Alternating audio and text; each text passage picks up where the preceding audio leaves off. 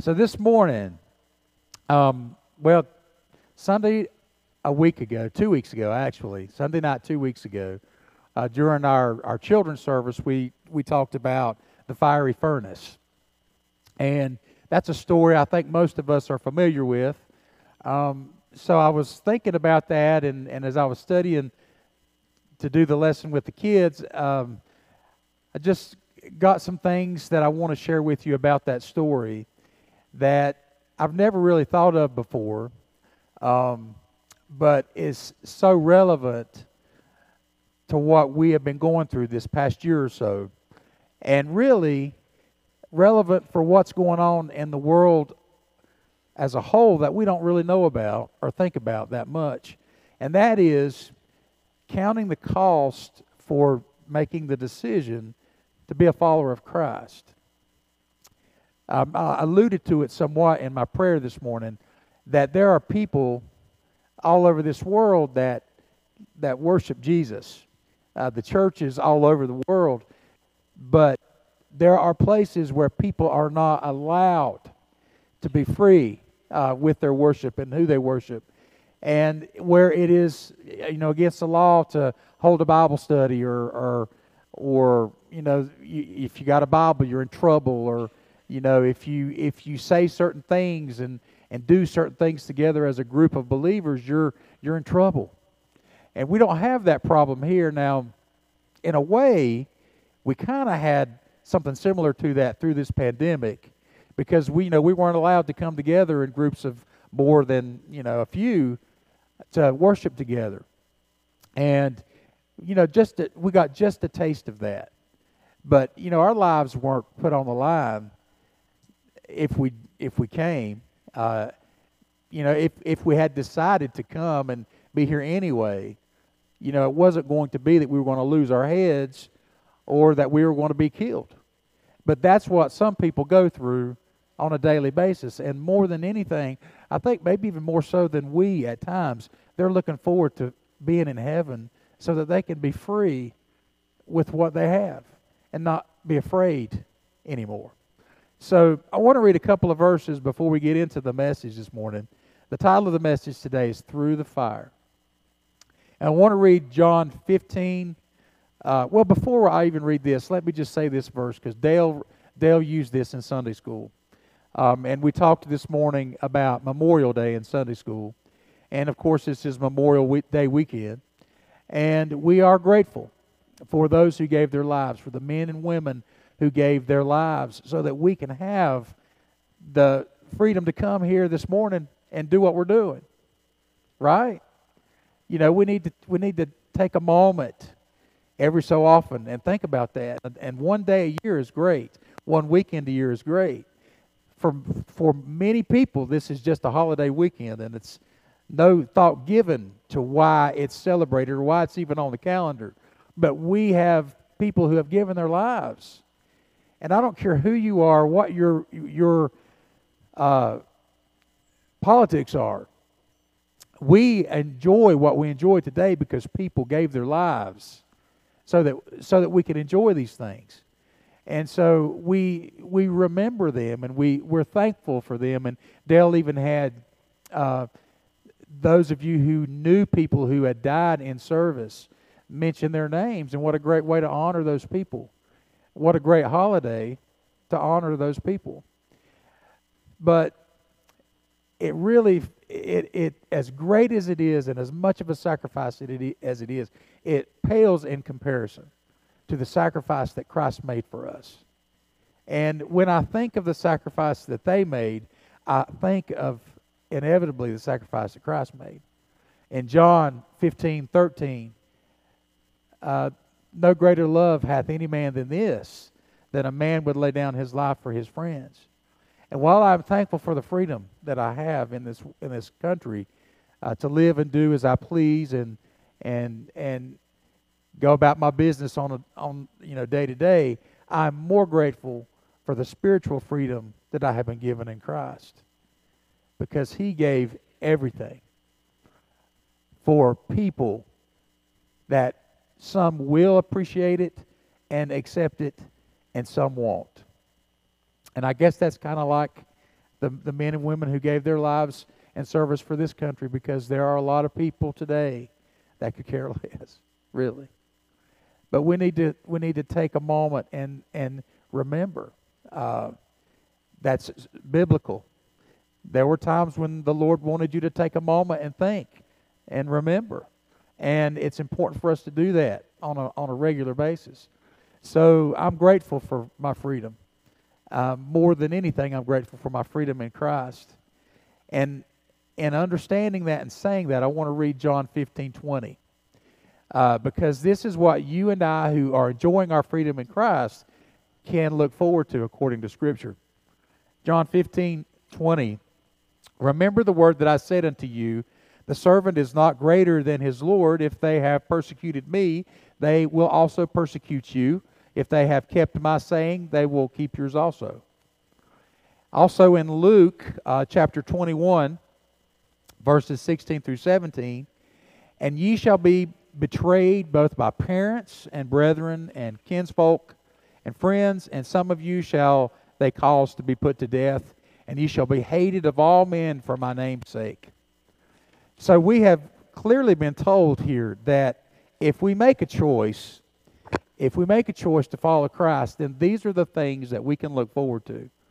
And still yet, in our existence and in my existence, I try to manipulate things in my life so that I can experience the least amount of persecution possible. You understand what I'm saying? You know, I don't like to be persecuted. I don't like to be called out. I don't like to be made fun of. I don't like to be ostracized. But those are exactly the things that Scripture says we can look forward to. It is our birthright, I guess, in a way.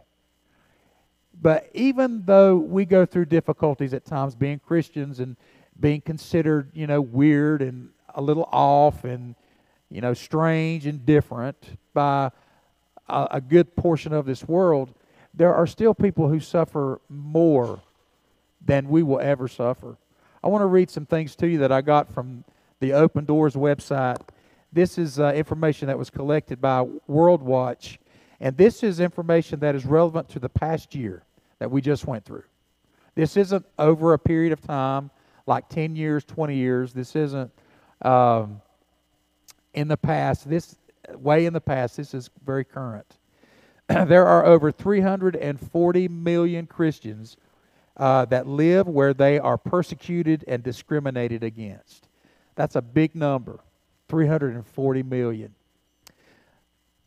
4,761 Christians were killed for their faith last year. Is that possible? Why are we not hearing about this? Listen to this. 4,488 churches and other Christian buildings were attacked. 4,277 believers were detained without a trial. They were arrested, they were sentenced, and they were imprisoned. And don't ask me to share my testimony at work. Don't ask me to live my faith in front of my friends at school. Puts things in perspective, doesn't it? People are dying for their faith. And we're embarrassed if somebody sees us carrying our Bible. It may not be to that extent, but we don't like to be inconvenienced. We don't like to be made fun of, and we don't like to be ostracized. But there's a story in the Bible that shows us what we need to do when the world comes against us and wants us to denounce our God. There is an example of how we should respond to that. And it is in the story of the 3 Hebrew boys. And I have to ask myself, when given the choice, would I have responded the same way that they did? It's a neat little story. We did a neat little craft with it the other Sunday night. We put the 3 Hebrew boys in the furnace, and we put the one that was like the Son of God in there too, because you can't have the story of the fiery furnace without the 4th man in the fire. Amen? You can't have that. But I want to ask you, are you aware of who Hananiah, Mishael, and Azariah are. Do you know who that is? Do you know who that is? You know, if I had asked you that question before I told you that we were going to talk about the Hebrew boys, you may not have known who it was. But we're going to talk about those names here in just a minute. But before I do, I want you to realize that there are people in the world today that have a gun placed to their head because of their faith in Christ. There are people who are being arrested because they're having Bible studies in their homes. And we may think that that is far away, but it's not that far away. If you remember last year when some things were taking place and things were getting a little bit out of hand, how people were saying that churches were next. Do you remember that? That churches were next. Places of worship were going to be next. Things have kind of settled down a little bit, but who's to say things couldn't get riled back up to a fever pitch and things could be happening to churches in our country. And Christians in our country. And if that were the case, what would we do? What would our response be? And, you know, I have to say, I guess I've become very comfortable with being a Christian when I think about what some people are going through in this world because of their faith and how they're persecuted. And we just read scripture that says that that's something that we can expect as Christians. But have we truly considered counting the cost of following Christ? Have we truly considered that? Have we realized, or do we realize how blessed we are to live in the country that we live in? You know, so many of us take it for granted and don't appreciate what we have in this country, but we are so blessed.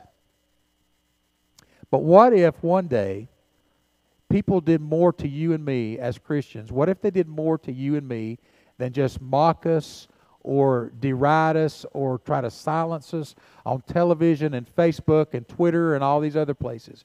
What if they did more than that? What if they began to do some of the things that we hear people around the world are suffering through because of their faith? Would we bend our knee to the pressure, or would we stand tall for what we believe in? Now, in an air-conditioned building with the lights turned to a comfortable level and really nice purple chairs to sit in with some really cool people to sit beside of, we feel pretty comfortable in here this morning, don't we? But take those things away. Take yourself against another person or a group of people against you. Are you going to be able to stand for what we believe in? For what we know is right? What if the consequences are, what if we're suffering, what if we could suffer life-threatening consequences? You know, what would we do? Well, let's look at these three boys. And I'm going to call them Hananiah, Mishael, and Azariah. Because these three young men probably never thought as they were going through Jerusalem and as they were in the temple and enjoying their lives and their families and their worship, that they would ever be in a situation that they found themselves in. But the Babylonians came in and they destroyed everything. They destroyed the temple. They tore up Jerusalem, the city of God's peace. They were separated from their families. They lost everything that they had. All they had basically were their names given to them by their families. And you know as well as I do that names given back then had meaning. They meant something. What does your name mean? My name means headstrong. William means headstrong, or it could also mean helmet. Church means religious. So I'm a religious helmet. Figure that one out. You may or may not know what your name means, but I want to tell you what these guys' names meant. Hananiah, make sure I can find it here. Hananiah's name meant Jehovah was gracious. That's a cool name. Jehovah was gracious. And then Mishael's name meant God is our resemblance. And Azariah's name meant God is my helper. A testimony to their faith in their God. And anytime that somebody called them by that name, they were reminded of what it meant. And what a legacy, what a privilege, what an honor, what a blessing. But it was also the custom of that time that if you were taken captive by a group of people, what they would do is they would take your name and they would change it because they wanted to sever any ties you had with your past. They wanted you to forget your city. They wanted you to forget your family. They wanted you to forget what was important to you back then and sever any ties that you had with that. Because now you were here, you were a part of this land, and you will adhere to these rules, and we will call you by the name that we give you. So now, instead of being reminded of what their names meant, their given names meant, they were called by other names that did not mean, the meanings of their new names were not good. Let me just put it that way. Let me tell you what they meant. And the names that they were changed to. Hananiah, whose name meant Jehovah was gracious, his name was changed to Shadrach. And it means under the command of the moon god Aku. I kid you not. That's exactly what that means. So you go from Jehovah was gracious to I'm under the command of the moon god Aku. Okay. And then you got Mishael, whose name meant God is our resemblance. And his name was changed to Meshach, which means who is like Aku. And then you got Azariah. His name meant God is my helper. He was changed to Abednego, which means a servant of the Babylonian gods. So, what a slam. What a slam to you've taken me away from where I lived. You've taken me from my family. You've taken everything away from me. And now you're taking my name from me. It's the one thing that I had that I could still hold on to almost. And you're taking it from me and you're changing it to this. And I have to answer to this. Well, you may be able to do all that, but there's one thing that you will never be able to take from me. And that is my faith in the one true God. Even though Jerusalem lays in ruins, even though my family is scattered hither and yon, even though I don't have anything that I had back then, I still have my faith in God, and you will never have that. And you will never cause me to serve your gods. I'm not going to do it. And that became evident because they were put in a very precarious position, life-threatening position, and they still would not bow down to the false gods. They remained true to the one true God. We know how that story goes. But before we get there, let me tell you a little bit more about the Babylonian people, the people who had taken these Hebrew boys from Jerusalem and brought them into captivity. These people were polytheistic. They worshiped pagan gods, and not just one, but many. And the way that it worked is anytime a new king would come to rule, then he would bring his god of choice, and for the length of his reign, you would worship that god or gods that he chose. So the Babylonian people were very used to changing gods. I wonder who it's going to be this time. Will it be this one? Will it be that one? And a new god was introduced. A new way to worship was introduced. So the people were used to that. So then comes King Nebuchadnezzar. Don't you just love these names? King Nebuchadnezzar, the new king. And he has his own ideas about what he wants and how he wants people to worship. And so one thing that he does is he erects this golden statue. I think it's 100 feet tall. And this is what they will bow down to. This is who they will worship. And anytime that music is played, anytime you hear the music played, then you will bow down and you will worship this false god. That was what he wanted to do.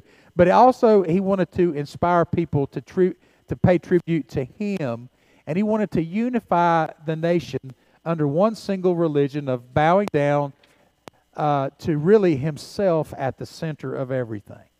That's what he wanted. That's what he was longing for. So he didn't want people worshiping this God for this and this God for that. I want you to put me in the center of everything, and we'll bow down and worship at the foot of this great big statue. And to us that just sounds crazy, doesn't it? Just forming up some kind of an image, and when the music starts, we're going to bow down to it. I mean, that's just weird. Do you think that's weird? I've heard this story I don't know how many times, and that is weird to me, because what is natural to me now is worshiping God. And, you know, it's even like when I grew up, I listened to all kinds of secular music, and I came to church and I sang my hymns on Sunday morning. Love lifted me, and there's nothing but the blood. But through the week, I was going, I don't know, you can't touch this, or whatever was popular at the time. And that was what I did. But you know, he changed something within me so that I'm ruined for anything now but songs that lift him up. And I can listen to secular music, but it does not give to me or provide for me what a song that is lifting up my Savior does. And so that's what he wanted. He said, when the music starts, I want you to bow down, and I want you to worship this image with me at the center of everything. So he was so sure that this was going to work out.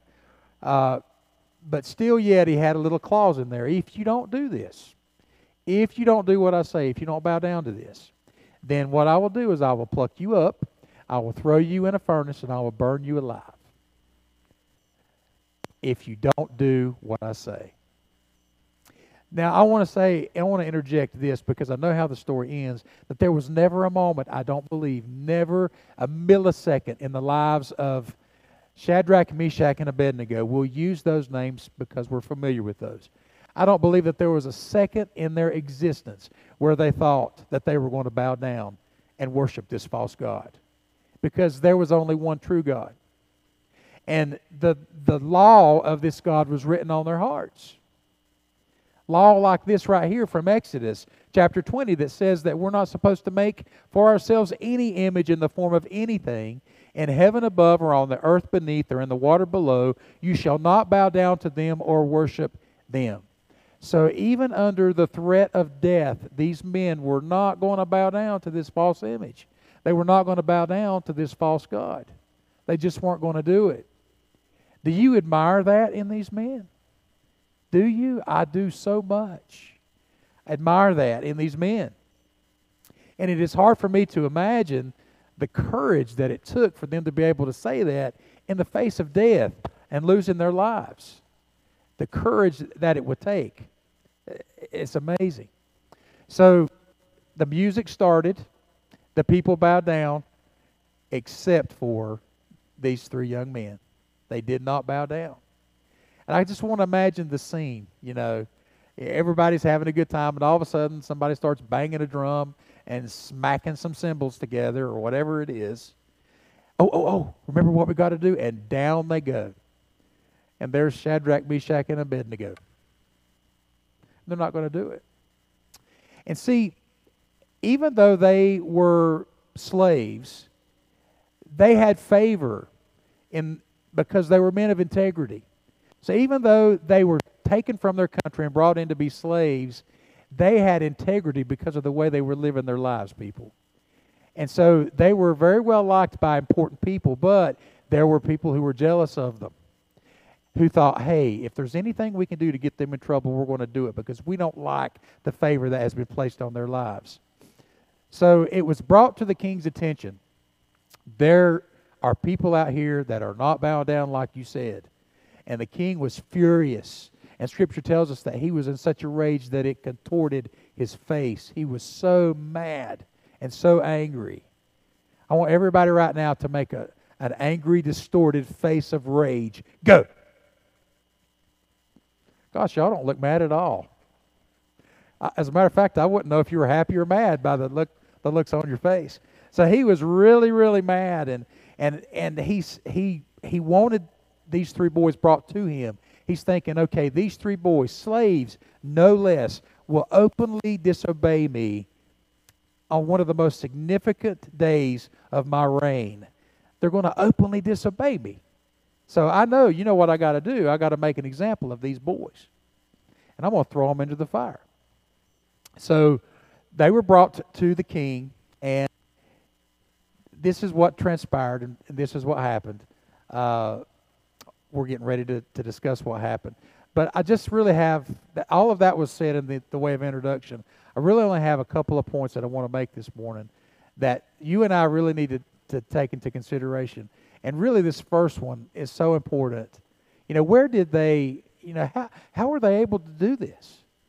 When it's hard for me to even sometimes bring up religion and my faith and my belief in some situations, in some conversations, how were they able to stand tall and straight and firm in the face of death? Could it possibly be because they'd already lost everything that was important to them? And they thought, what more can you do to us? Was it because they had such a strong relationship and such a strong faith in the one true God that they thought, He's got our back no matter what? Was it a combination of these things? I believe that their faith gave them the strength. I believe their faith gave them the courage to stand strong and to stand firm. And the king was even going to offer them a second chance. And how many times when you and I have been offered a second chance have we said, okay, I'll do that. Yeah, I'll do that. We at first we're like, no, I'm not going to do that. But then we're like, well, I thought about it. I'm going to do that. And that's what the king wanted to do. He said, look here, guys. All you have to do is go back out there and bow down to the statue. That's all you have to do. When the music starts, just bow down. Why are you making such a big deal out of this? Nobody else has given me any trouble. Just bow down, and I'll forget that you initially didn't bow down if you'll bow down now. He's giving them another chance. They're not going to do it, and they're not going to have it. Because they realize, King, you're not the one that's in control here. You're not in control. Our God is the one that's in control. How many times do you and I forget that? In the face of all we've suffered through in the past 2 years, how many times have we forgotten that God is in control? How many times in your walk with God, in your relationship with Him, have you forgotten that? When it got difficult and hard, did you forget that God was in control? He is always in control. He's the one that has the power. He's the only one that has the power. And what kind of power does God have? He has the power over life, and He has the power over death. He has power over everything. Everything. And this is basically what they said. Hey, if our God that we serve is able to deliver us from this fire, let Him deliver us. If we live, it's because God wanted us to live. And if we die, then it's part of God's plan that we die in your furnace. That's fine. Either way, furnace or no furnace, our fate is totally in the hands of God. 100% in His hands, and not in your hands, King. Certainly not in some pile of junk that you have erected for us to bow down and worship. There is no power in that. There is no power in you except what power God has allowed you to have. Ultimately, all power is God's. So they told this to the king, and so what they're saying is that they would rather defy him than disobey God. And I want us to understand this too, that their faith and their strength didn't come from some misguided notion that God was definitely going to pluck them out of that furnace. He was going to do it. Yes, He was. Because there was no promise of that. As a matter of fact, they were probably more sure that they were going to die. But they were willing to say, if our God wants to, He can. And if He does, so be it. If He doesn't, so be it. What courage it took for them to be able to do this. They knew, and literally this would play out in the eyes of the king and those who were able to see. They knew who was right beside of them the whole time. And so that's what gave them the strength to be able to stand tall and stand firm in this situation. And again, I have to ask myself, would I be able to do the same thing in light of what they're going through and what they're experiencing? But for them, the choice was obvious, we're going to go with God. We're going to go against you. We're going to go against the world. We're going to stick with God. That was always their choice, and never a consideration to do anything else than that. And that's the way it should be for you and me too, because the heart and soul of the Christian life has always got to be absolute obedience to God and absolute obedience to His Word, and obedience to His will, and obedience to His plans for our lives, for my life and for yours. Obedience to His purpose. So they refused to negotiate with King Nebuchadnezzar. They weren't going to take his way out. They didn't even have to discuss it amongst themselves. They were ready to say, no, we're not gonna bow down to this false idol, to this false god. Am I committed like that? And church, are we committed the way that these boys were committed? And it might be so easy for us to say, sure we are. But if there are billions of Christians all over this world, if there are millions of Christians in America, then how have we gotten into the shape that we're in? If we have faith like these Hebrew boys, as a planet, have we gotten into the shape that we're in? If we were willing to stand like these boys stood, would we be in the shape that we're in today? And looking ahead to the future, we may just have an opportunity, who knows, to take a stand like these boys took a stand. But the king was mad.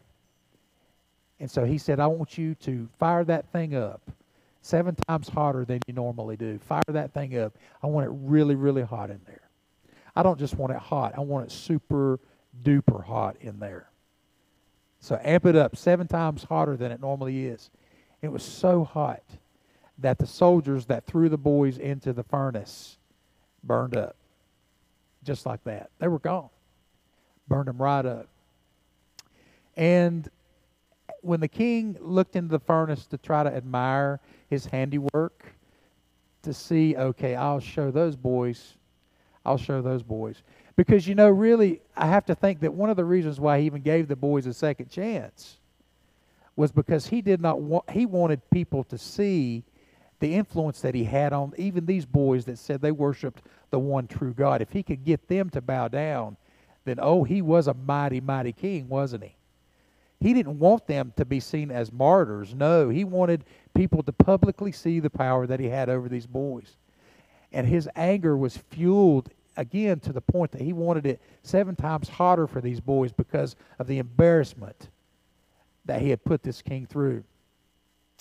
He was not happy, but he was glad when he went to the furnace because he was going to be able to see that's what these boys get for disobeying me. They're going to be burned up. They're going to be ashes by now. But that's not what he saw. These boys that, once again, had been thrown into the furnace, and I didn't let you know this, but you probably remember, they were bound with ropes when they were thrown in.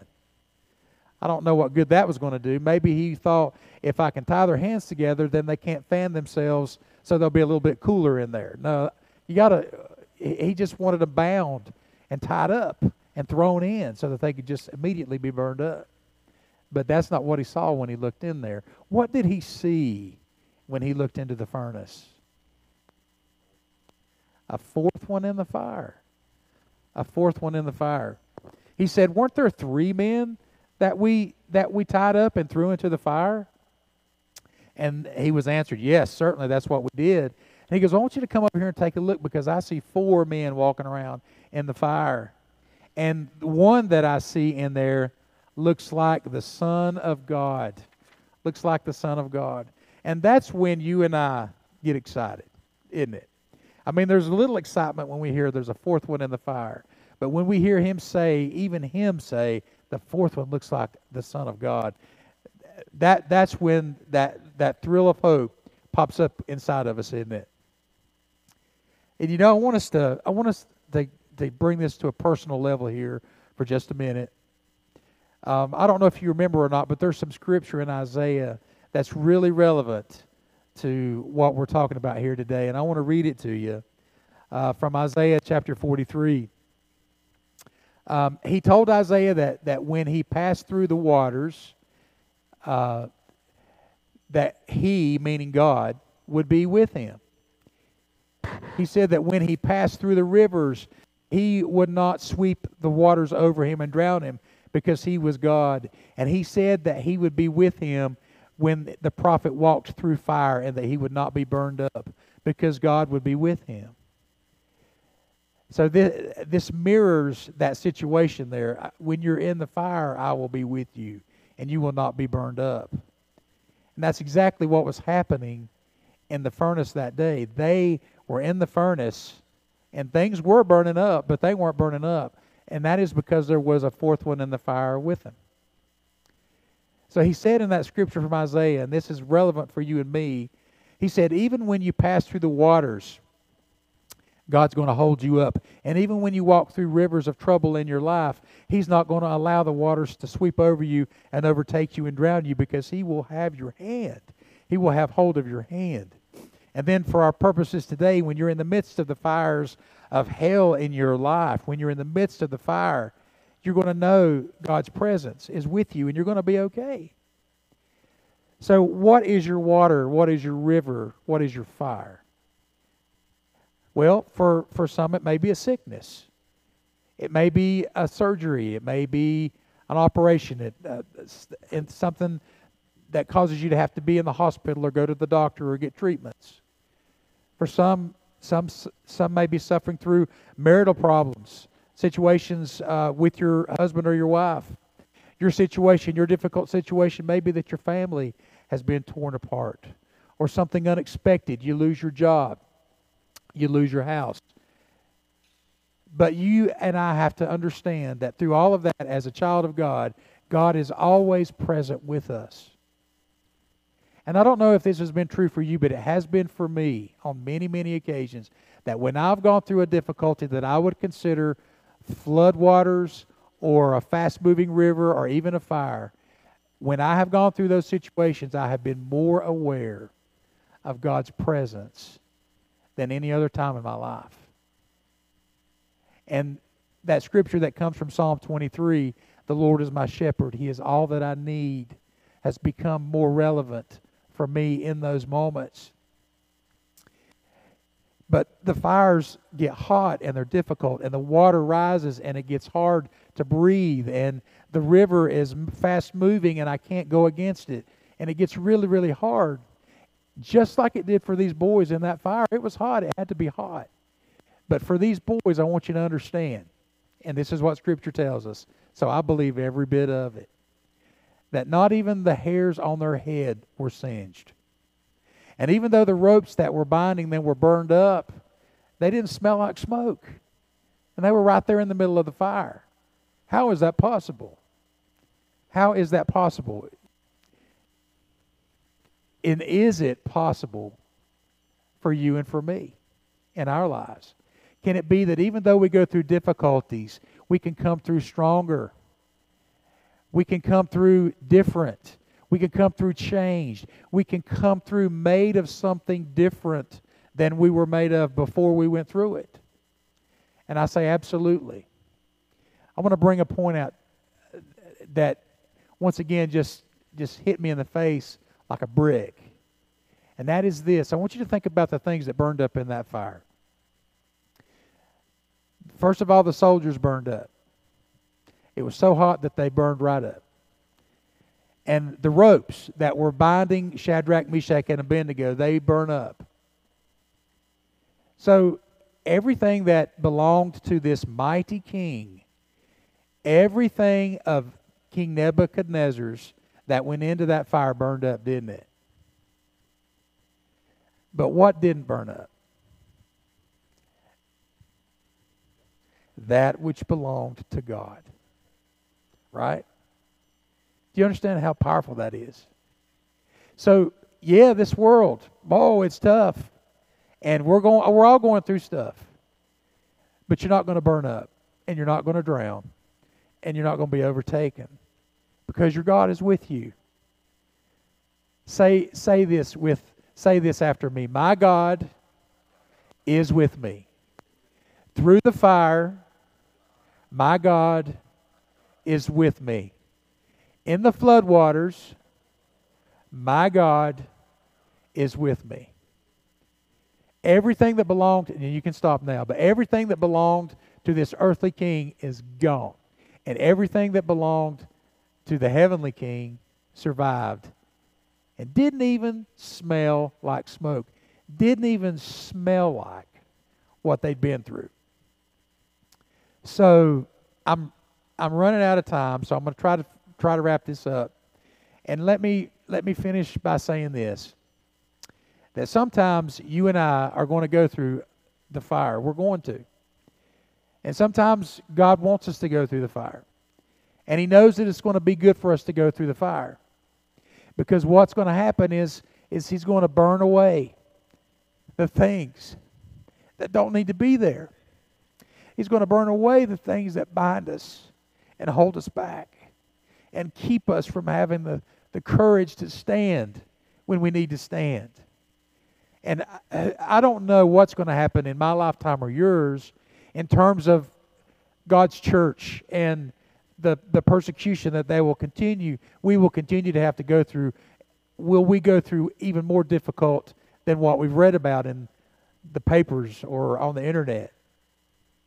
But we go through fires daily, really. We go through situations that are really, really hard and really, really tough and really, really hot. But sometimes it's because we are bound by things that we have bowed down to. There are things in my life and yours that we are bowing down to that we were never meant to bow down to. What are you talking about, William? Well, we're in bondage to things. We're in bondage to how we look and how the world perceives us. And we want to be accepted and we want to be liked. And that's never so evident than it has been as social media has come to a fever pitch. And we've got to get this and look this way and do this and have that. And so everything in our lives is consumed by this. For some of us, we have addictions. People in church have addictions. We have addictions to food. We have addictions to alcohol. We have addictions to drugs. We have addictions to relationships. And so everything we have is consumed by these things. And it's like a bondage. It's like a rope around us. And we can't get loose. We can't tear free from it. And some of us are all about money and all about position and all about jobs and all about the house and all about the career and all about the education.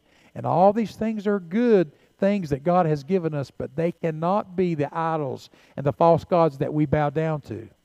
Because when we do bow down to them, then we will be bound by them. And sometimes the fires that you and I go through, we're allowed to go through them so He can burn away these bonds, these chains, these ropes, so that we can be free. And that's why He came, and that's why He died, so that we can be free. There is liberty and freedom in a relationship with Jesus Christ. That's where we are, and that's how we are truly free. So examine yourselves, and I want you to bow your heads for just a moment here as we get ready to finish up here today. And I want you to examine your life, and I want you to ask yourself, and I'm asking myself as well, if I'm put to the test in a small way or a really big way, am I going to stand for what is right, for what is true? Am I going to stand for the God who laid down His life for me? Am I going to do that? Can I do that? Will I do that? Is it important for me to do that? Church, it is important for you to do that. And for several reasons. Think about the impact that the stand that these boys made on that king and those people. Because what we didn't get to in the story is that once He pulled them out of the furnace, He made another decree that said, from now on we will worship only the one true God. And if you don't bow down to this God, and if you don't adhere to worship to this God, then you will be torn limb from limb, and your houses will be destroyed. What these boys stood for made such an impact on that king and those people. And when you and I take a stand for what is right and what is true, and we take a stand in faith for our Lord, it has an impact on the lives around us. And that's important, but I want you to focus on yourself right now. What is it in your life that has you bound up and has you tied up and has you in chains? It could be any number of things. Whatever it is, it probably causes you shame, embarrassment, if anybody knew.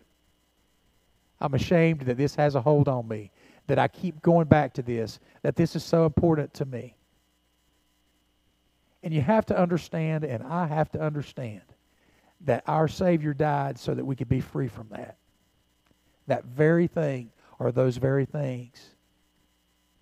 And so you have to allow the God who has purchased your freedom to remind you that you are free and that you are clean. Melissa sang those words, I am clean. I am free. Make the choice to walk according to the Spirit. Believe who He says you are. You are His child. You are chosen. You are not forsaken. And you are free from the power of sin. Free from it. So take a stand today in the power of the Holy Spirit and say, I will no longer give in to this. I have given in to these false things for so long, and I'm ready to be free of these things.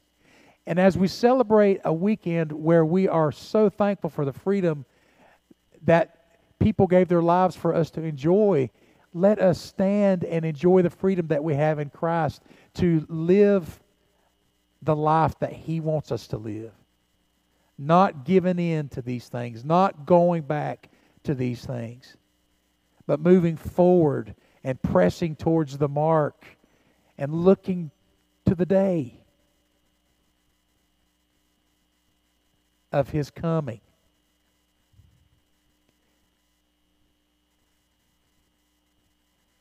You are free indeed. Live it.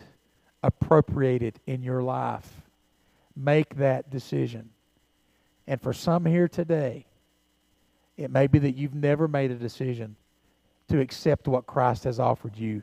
Forgiveness, eternal life, no more condemnation.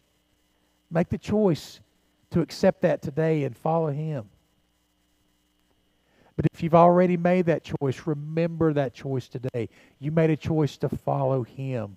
Not false gods, not the things that this earth has to offer. You made a choice to follow Him.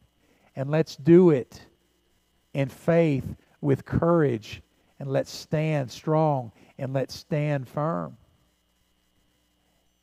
And let's do it in love. We can't forget that. He is love. He is all about love.